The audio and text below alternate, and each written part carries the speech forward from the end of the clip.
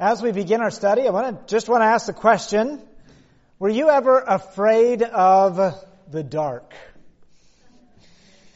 Maybe you were, maybe you weren't. I certainly was. I was afraid of the dark, and my little sister had to escort me outside in the dark when I was a little boy because she was much braver and not afraid of what you couldn't see in the dark than what I was. It seems like everything gets worse at night, from sickness to our fears to anything else as well. Sometimes, have you ever not been able to sleep? Perhaps something's on your mind or whatever, and you just are wishing and waiting for when the day finally breaks. During World War II, there were thousands of people for many, many nights that were anxiously waiting for the break of the day. After Germany conquered Belgium and the Netherlands and France, they were hoping that Great Britain would surrender, or maybe not surrender, but make a truce. But Winston Churchill refused, and so they decided that they needed to conquer Great Britain. But in order to do that, they had to cross the English Channel, of course. And if they were going to cross the English Channel, they had to achieve superiority in the air. And thus, the battle for Britain began. Weeks and months went by. And many times every night, sometimes multiple times in the night, the German Luftwaffe, something like that, would fly. And at first they were taking targets of military interest, where the planes were being built in Great Britain. But as the Royal Air Force defended the skies, they became more and more frustrated, and they just began dropping incendiary bombs and massive bombs throughout London and other places. And as they did that, the people would try to find some place where they could sleep in safety. Over 100,000, 150, 170,000 would try to find refuge in the subways, hoping that they could get a little bit more sleep, only to emerge the next day to find rubble throughout. Some gave up trying to get in a line to go down into the subway, and they just tried to sleep with the bombs breaking around them. I can imagine that they were living as the bombs were breaking around them, as they could barely sleep through the night, not knowing whether their building would be decimated next. I can imagine that they were living for the day, hoping that they would make it through the night. That experience has been thousands of times, many places around the world, as night bombing raids happened in Berlin as well, later on in the war. As people would long for the relative safety of the day. But I can imagine that not just were they longing for the break of day when there would be a decrease in the raids, and perhaps even where they would no longer be raids during the daytime, but I'm sure that they were living for the day when the sirens would sound no more. When the war would finally be over and they could sleep at night. Living for the daybreak. trying to make it through the night for the day. We turn in our study today to the books of 1st and 2nd Thessalonians. Thessalonica was and still is a city in Macedonia or Greece. And it still is a prominent city, a beautiful port city, and there's about 1 million people, I believe, that live there. It's one of the larger cities in Greece today.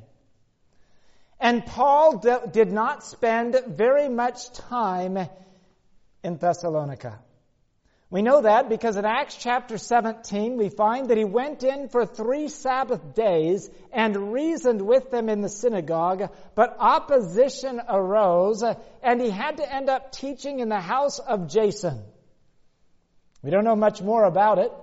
We don't know exactly how long he stayed. Probably he stayed sometime after that 3-week period. But shortly thereafter, a mob was incited against Paul, and the city was in an uproar, and they sent Paul away from Thessalonica to Berea. Went down to Athens, and probably not too long after he had left Thessalonica, Paul wrote the letters of 1st and 2nd Thessalonians to this fledgling little church that had faced opposition in the synagogue and then endured opposition from the entire community as there was this mob and this riot, so to speak, that was against Paul and the message that he was given. This makes 1 Thessalonians probably, we don't know for sure, but probably the first book written in the New Testament, and 2 Thessalonians likely the second book written. Some say Galatians might have been before. We don't know exactly when Mark was written, but considering that this was probably written around 51 AD, probably 1 Thessalonians was the first book penned, the first book that we have record of in the New Testament. And when we read these books, we see that Paul is encouraging them and remembering the faith and the love that they had even during this brief time. But more than that, in virtually every single chapter of 1st and 2nd Thessalonians, Paul is teaching them and exhorting them as to how they can live for the day of the Lord. And I want to look at how we are to live for the day of the Lord. Let's turn to 1 Thessalonians chapter 1, verses 9 and 10. Normally, Paul gives in these books, Paul talks to them, gives instructions about how they're to live, and then as he does this, he then emphasizes it at the end by emphasizing Jesus' coming. And he does that here in chapter 1, chapter 2, chapter 3, and we'll look at a few of these verses. 1 Thessalonians chapter 1, verses 9 and 10. For they themselves declare concerning us what manner of entry we had to you, and how you turned to God from idols, to serve the living and true God, and to wait for His Son from heaven, whom He raised from the dead, even Jesus, who delivers us from the wrath to come. Notice what Paul says as he writes here. He says, to declare concerning the manner of entry, says, how you turned from idols, to serve the living God, and to wait for His Son from heaven. In order to be living for the day of the Lord, it requires us to turn from the idols and things of this world. To turn and to reorient our lives. Now, it was very obvious in Thessalonica and many of the other cities of Greece and Asia Minor at that time when Paul would preach there. We know, we've seen, at least seen pictures, some of the various ruins of the temples of the idols and the gods that they had. They were literally turning from the idols of their time to serve the living God. I appreciate how Paul, in Acts 17, shortly after he was in Thessalonica, he comes to Athens, and actually he had gone from Thessalonica to Berea, and then the Jews followed him from Thessalonica, and he then had to leave Berea, and he comes to Athens, and you remember, he's there on Mars Hill. He's there where all of the worship and the discussion about all of this philosophy and their gods is, and he sees to the unknown God. And Paul can't keep quiet. He says, you're worshiping the unknown God. Let me tell you about the God you don't know. He's the living God.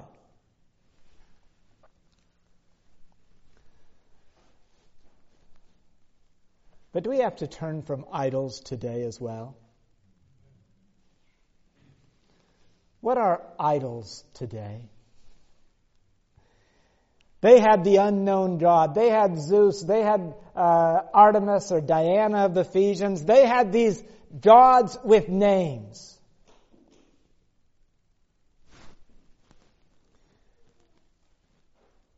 An idol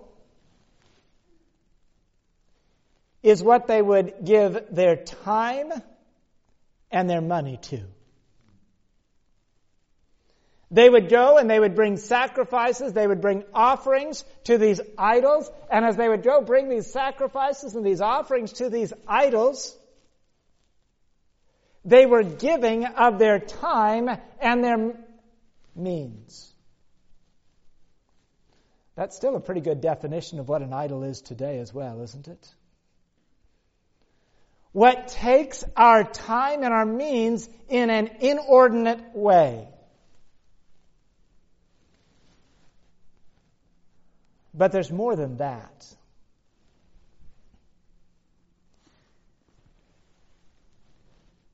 Because when we look at Greece, Thessalonica was in northern Greece, Macedonia area.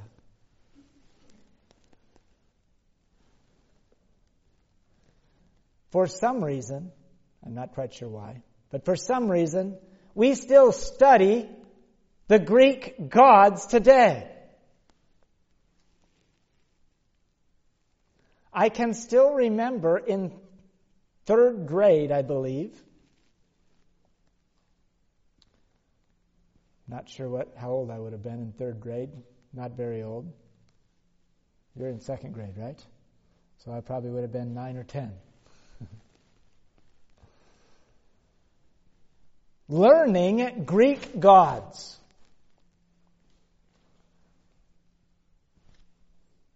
Why? It was the Greek culture. I'm not saying that's a good reason to study it today, but anyway, it was not just the idols, it was their culture. And when they turned from the idols, they were turning from the objectionable parts of their culture to serve the living God. It's a lot harder to turn from commonly accepted culture. I was studying with a lady one time. She had come to a series of meetings. This was out in Washington State. Actually, maybe I wasn't studying. Maybe it was somebody else in the church that was studying with her. Anyway, I can remember it. She had come to some meetings we had held, and we were reviewing, going back over, and I don't remember, it was in Sabbath school, a pastor's class or something like that, and we must have studied about the state of the dead, and we got a phone call later that week, and she said, I've decided to stop studying. Why? Said because Actually, she just left a message, I think. I don't think we were able to ask her.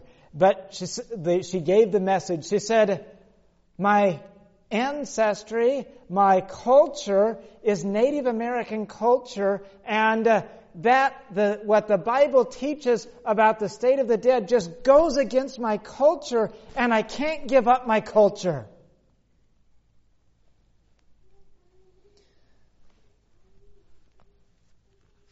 There are things in our culture that we have a hard time giving up.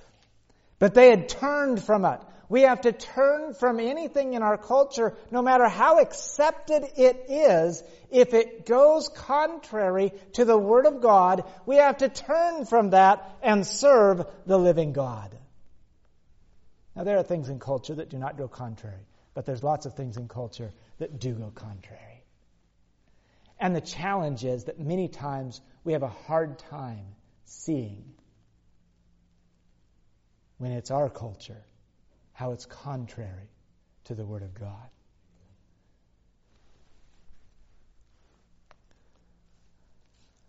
It seems like it's become cultural over the last years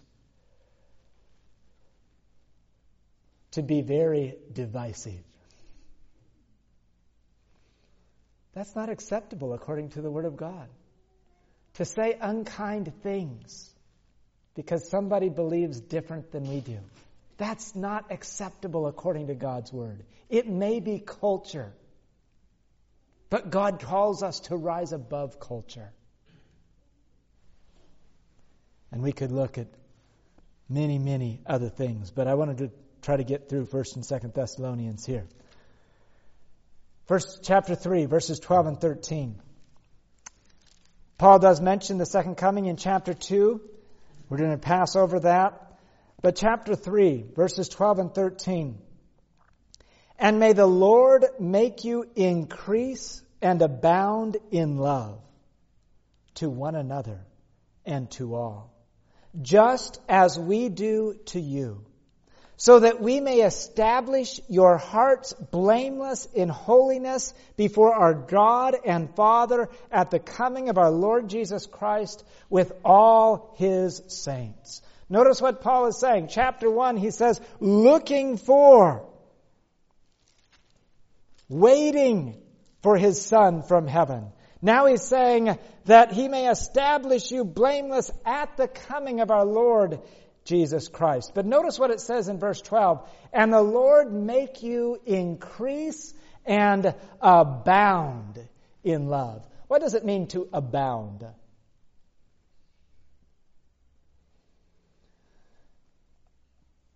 Think of the word bountiful. Bountiful, abound, increase, grow. Paul says, may the Lord make you to increase and overflow in love. Is that a way that we are living for the day of the Lord, the day of Jesus coming? To be increasing and abounding, overflowing in love. Notice chapter 4, verse 1. Finally then, brethren, we urge and exhort in the Lord Jesus that you abound more and more, just as you receive from us how you ought to walk and to please God. He says abound more and more in love. Jesus said something interesting in Matthew 24. You'll remember the verse. Because iniquity or lawlessness would abound, the love of many would grow cold. So Jesus says, in the world, because of the abounding of iniquity or lawlessness, it will cause the love of many to grow cold. Do we see that happening today? Yeah. Love grows cold in our world. But the opposite is to happen for those of us that are looking for, waiting for the day. Instead of our love growing, To say the verse again. Because of wickedness, because of lawlessness will abound, the love of many will grow cold. Instead of our love growing cold, our love is to abound more and more. How does our love abound more and more? Ellen White makes an interesting statement. I don't have the reference here, and I'm not even going to be able to quote it quite right. But it's very interesting because it goes totally against what we think it would. We're to grow strength from others' weakness, courage from their cowardice. Seems opposite, right? As we see the world loving less, we're to love them more. Why? Because we see that they need Jesus more, and we have something that we need to give them more. Our love is to abound more and more, and as as love grows cold, God wants the world to see His people where love is growing and abounding and overflowing more and more, and they can recognize there's something that they need in there. Love abounding more and more. In a divided world and a divided country, God calls us to be agents of healing, of His love, abounding more and more. Notice something else here. It says in verse 13, it says, so that we may establish your hearts blameless in holiness before our God and Father. What does that mean? Blameless and holiness. In holiness. Well, he's going to give an example here. Chapter 4, verses 3 and 4. Let's go ahead and read these. For this is the will of God, your sanctification, that you should abstain from sexual immorality, that each of you should know how to possess his own vessel in sanctification and honor. And he continues. God wants to sanctify us wholly, and he comes to that in chapter 5 as well, your whole spirit, soul, and body.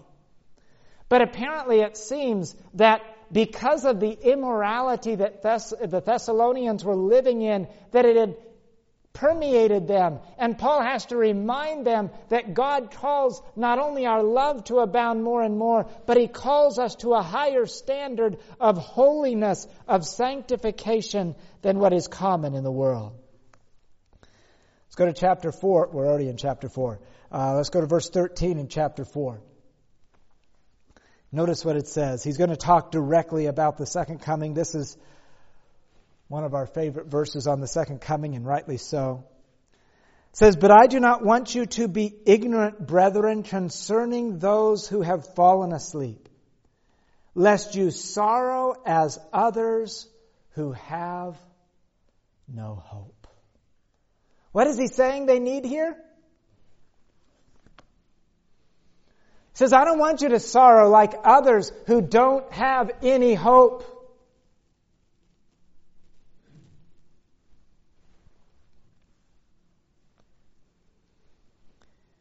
It's a very sad thing.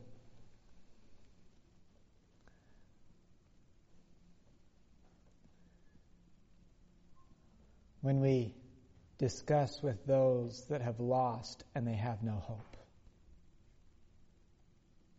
And Paul says, I don't want you to be like that. We have hope. What is the hope? The day of the Lord, the coming of the Lord, right? And so he says, I don't want you to be like others that don't have any hope.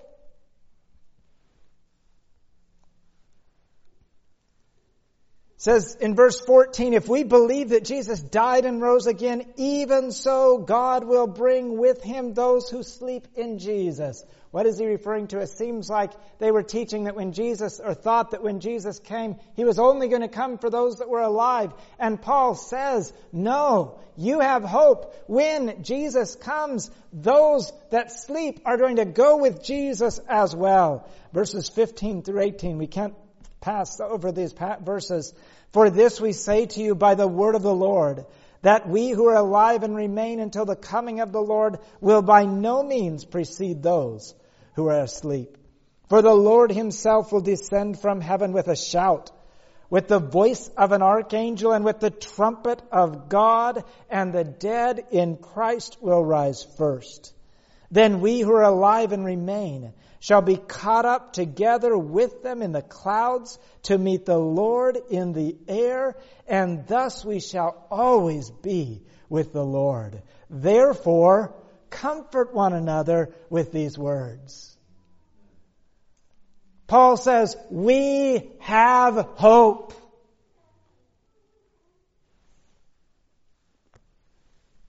Do we need hope in this world?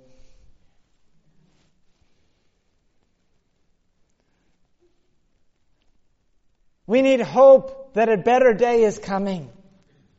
Maybe not in this world, but when Jesus comes. We need hope that Jesus will come from heaven with a shout, with the voice of the archangel. The dead in Christ will rise, and we will always be with the Lord. You cannot live without hope.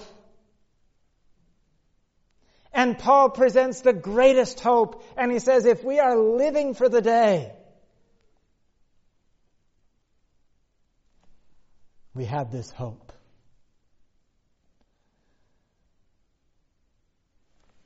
During those bombing raids, they had to have hope that someday it would pass.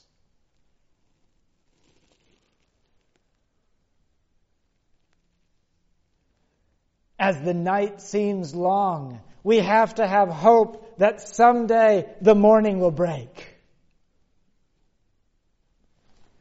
And so Paul says we have to serve the living God, turn from the idols, turn from the things of this world, and serve the living God. We need to abound in love and holiness, and that abounding is a growing experience. Do you think we're ever going to come to a place where we say, now I don't need any more love. I have all the love that I need.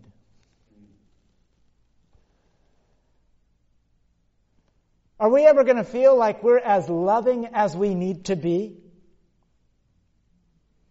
I believe because God is love and God is infinitely above us, we are going to be growing in love throughout eternity. And if we're going to grow in love throughout eternity, we certainly need to be growing in love here, right? Serving the living God, abounding in love, growing in love and holiness, and hoping for the day. Then he comes to chapter 5, and let's read from chapter 5. Our scripture reading came from chapter 5. Let's begin in verse 1. But concerning the times and seasons, brethren, you have no need that I should write to you. For you yourselves know perfectly that the day of the Lord so comes as a thief in the night. For when they shall say peace and safety, then sudden destruction shall come upon them as labor pains upon a pregnant woman, and they shall not escape. But you, brethren, are not in darkness, so that this day should overtake you as a thief. In chapter 4, he says, we have hope for the coming of the day of the Lord.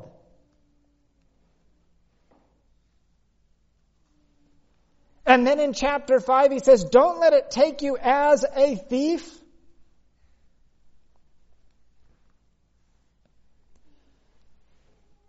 We're to be looking for it.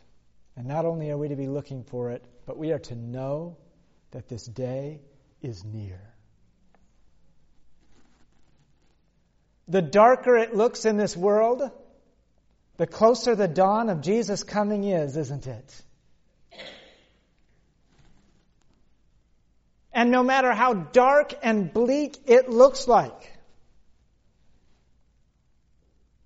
we have the hope and the anticipation that the day is coming. And he continues. What does that mean for us practically? Verses 5 and 6. So are all sons of light and sons of the day. We are not of the night, nor of the darkness. Therefore, let us not sleep as others do, but let us watch and be sober. What does it mean to watch and be sober?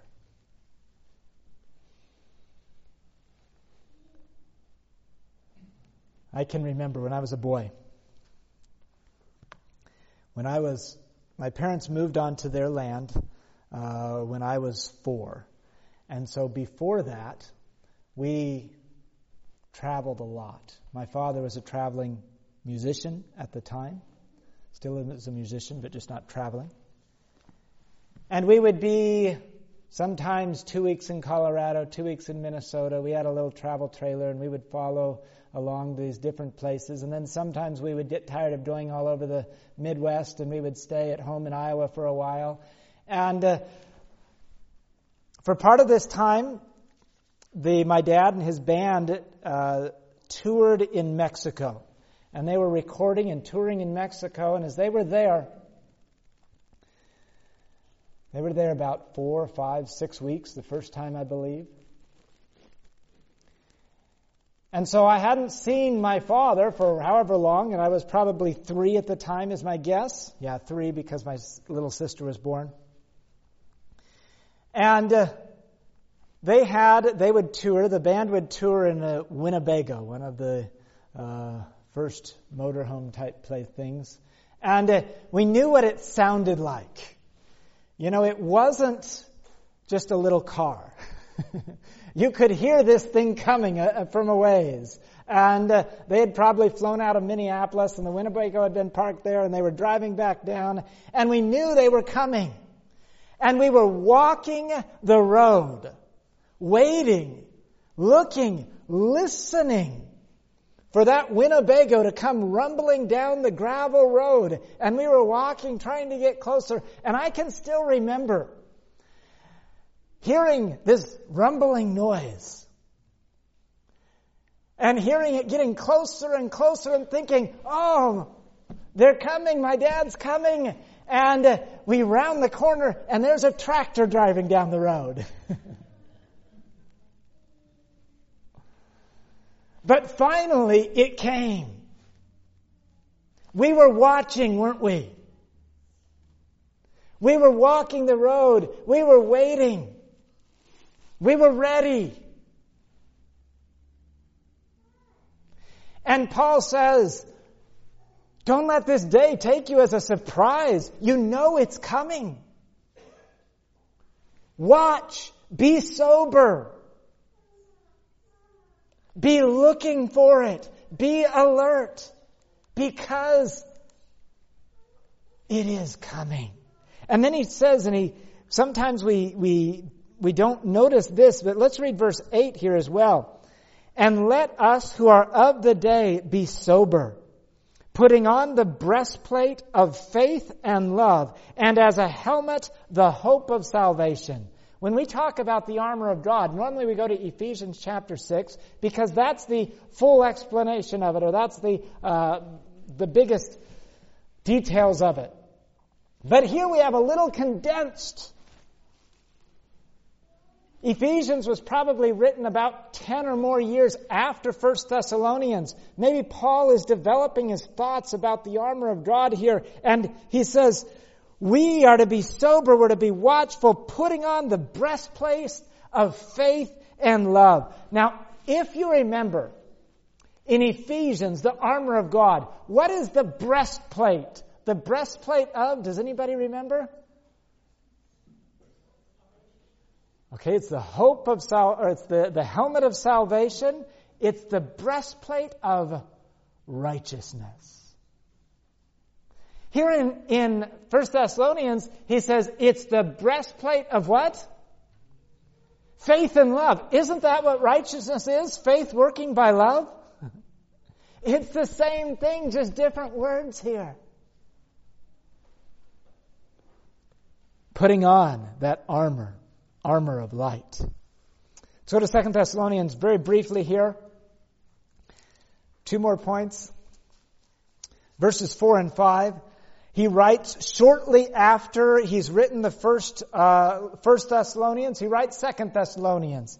And notice what he says here, so that we ourselves boast of you among the churches of God for your patience and faith in all your persecutions and tribulations that you endure, which is manifest evidence of the righteous judgment of God, that you may be counted worthy of the kingdom of God, for which you also suffer. Were they going through some difficulties? They were enduring tribulations. They were enduring persecution. If we're living for the day, do we have to go through some difficulties? You know, when I was reading about the Battle of Britain, they were prepared for it, and it actually, in some senses, wasn't as bad as they were expecting from World War I. Their experience with World War I. They knew they were going to have to endure tribulation. And so, the buildings are shaken, the buildings are falling apart, we have to go sleep in the subway, all of that. It's just a part of what we're going through here. It's just something that has to be done. Nobody likes difficulties and hardships and tribulations, and the Thessalonian church didn't like it either, I am sure. But Paul writes and says if we're living for the day, we have to endure some of those difficulties. And then verses 7 to 10, we won't read it, but he talks about the second coming and about how God makes it right then. And then one last thing.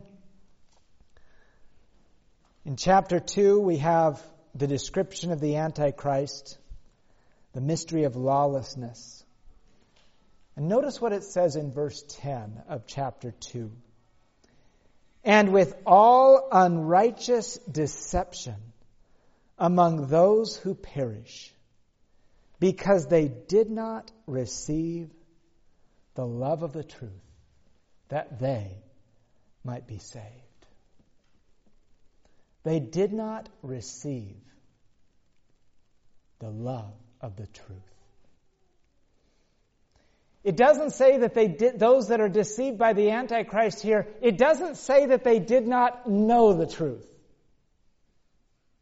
That they did not receive the love of the truth. There's a difference between knowing and loving truth, isn't there? And God calls us to be shielded from the deceptions of the last days, not just to know truth, but to love truth.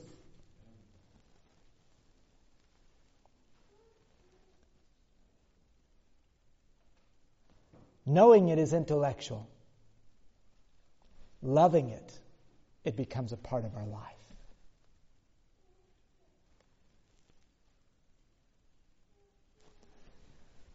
The tragedy is that many in the last days will know what God's Word says. They will know the truth.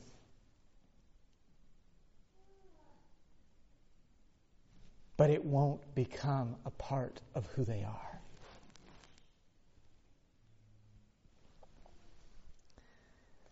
We must be changed through our belief in the truth. But Paul is pointing the Thessalonian believers, and in this first books of the New Testament, he is pointing our minds to the day of the Lord when Jesus comes. I am so glad that every time we say that we are Seventh-day Adventists, we are stating that we are looking for the day of Jesus coming. We can never forget who we are because that is our identity. And here we find it right here in 1st and 2nd Thessalonians. Again and again, Paul writes to them and says, waiting for the coming of the Lord, looking for the coming of the Lord, hoping for the day of the Lord, watching for the day of the Lord, enduring tribulation for the day of the Lord, and loving the truth to not be deceived just before the day of the Lord as well.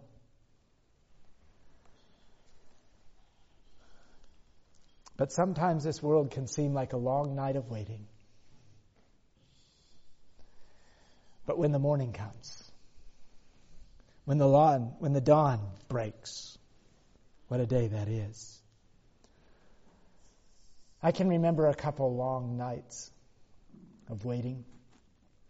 I remember one night I was working with a couple intern students, and they were from Europe. And they'd been working with us in a series of meetings for probably a couple months. And I wanted to show them something in the United States. And so we were in Nebraska. So we went up a little bit north to South Dakota, and we went to some of the Badlands and the Black Hills and some of that area there.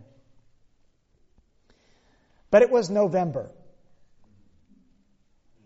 And it wasn't the November like it's feeling like right now.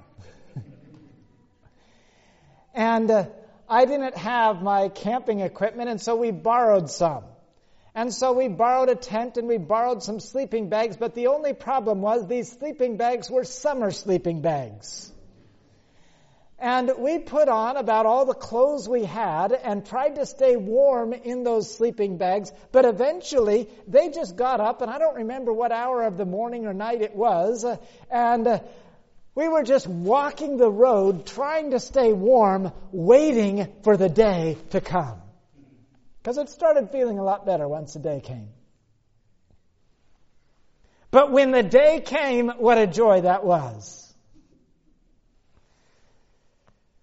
And in Thessalonians, God is calling us to look and to live for the day of the Lord. We're in a night of waiting now. There's difficulties, there's challenges. But to look and to live for that coming of the day of the Lord. I want to be looking and living for that day of the Lord. Is that what you want to do as well? Let us pray together. Father in heaven, we thank you of the promise, the hope of your soon return. And we thank you that we have this hope and this promise of the day that is coming.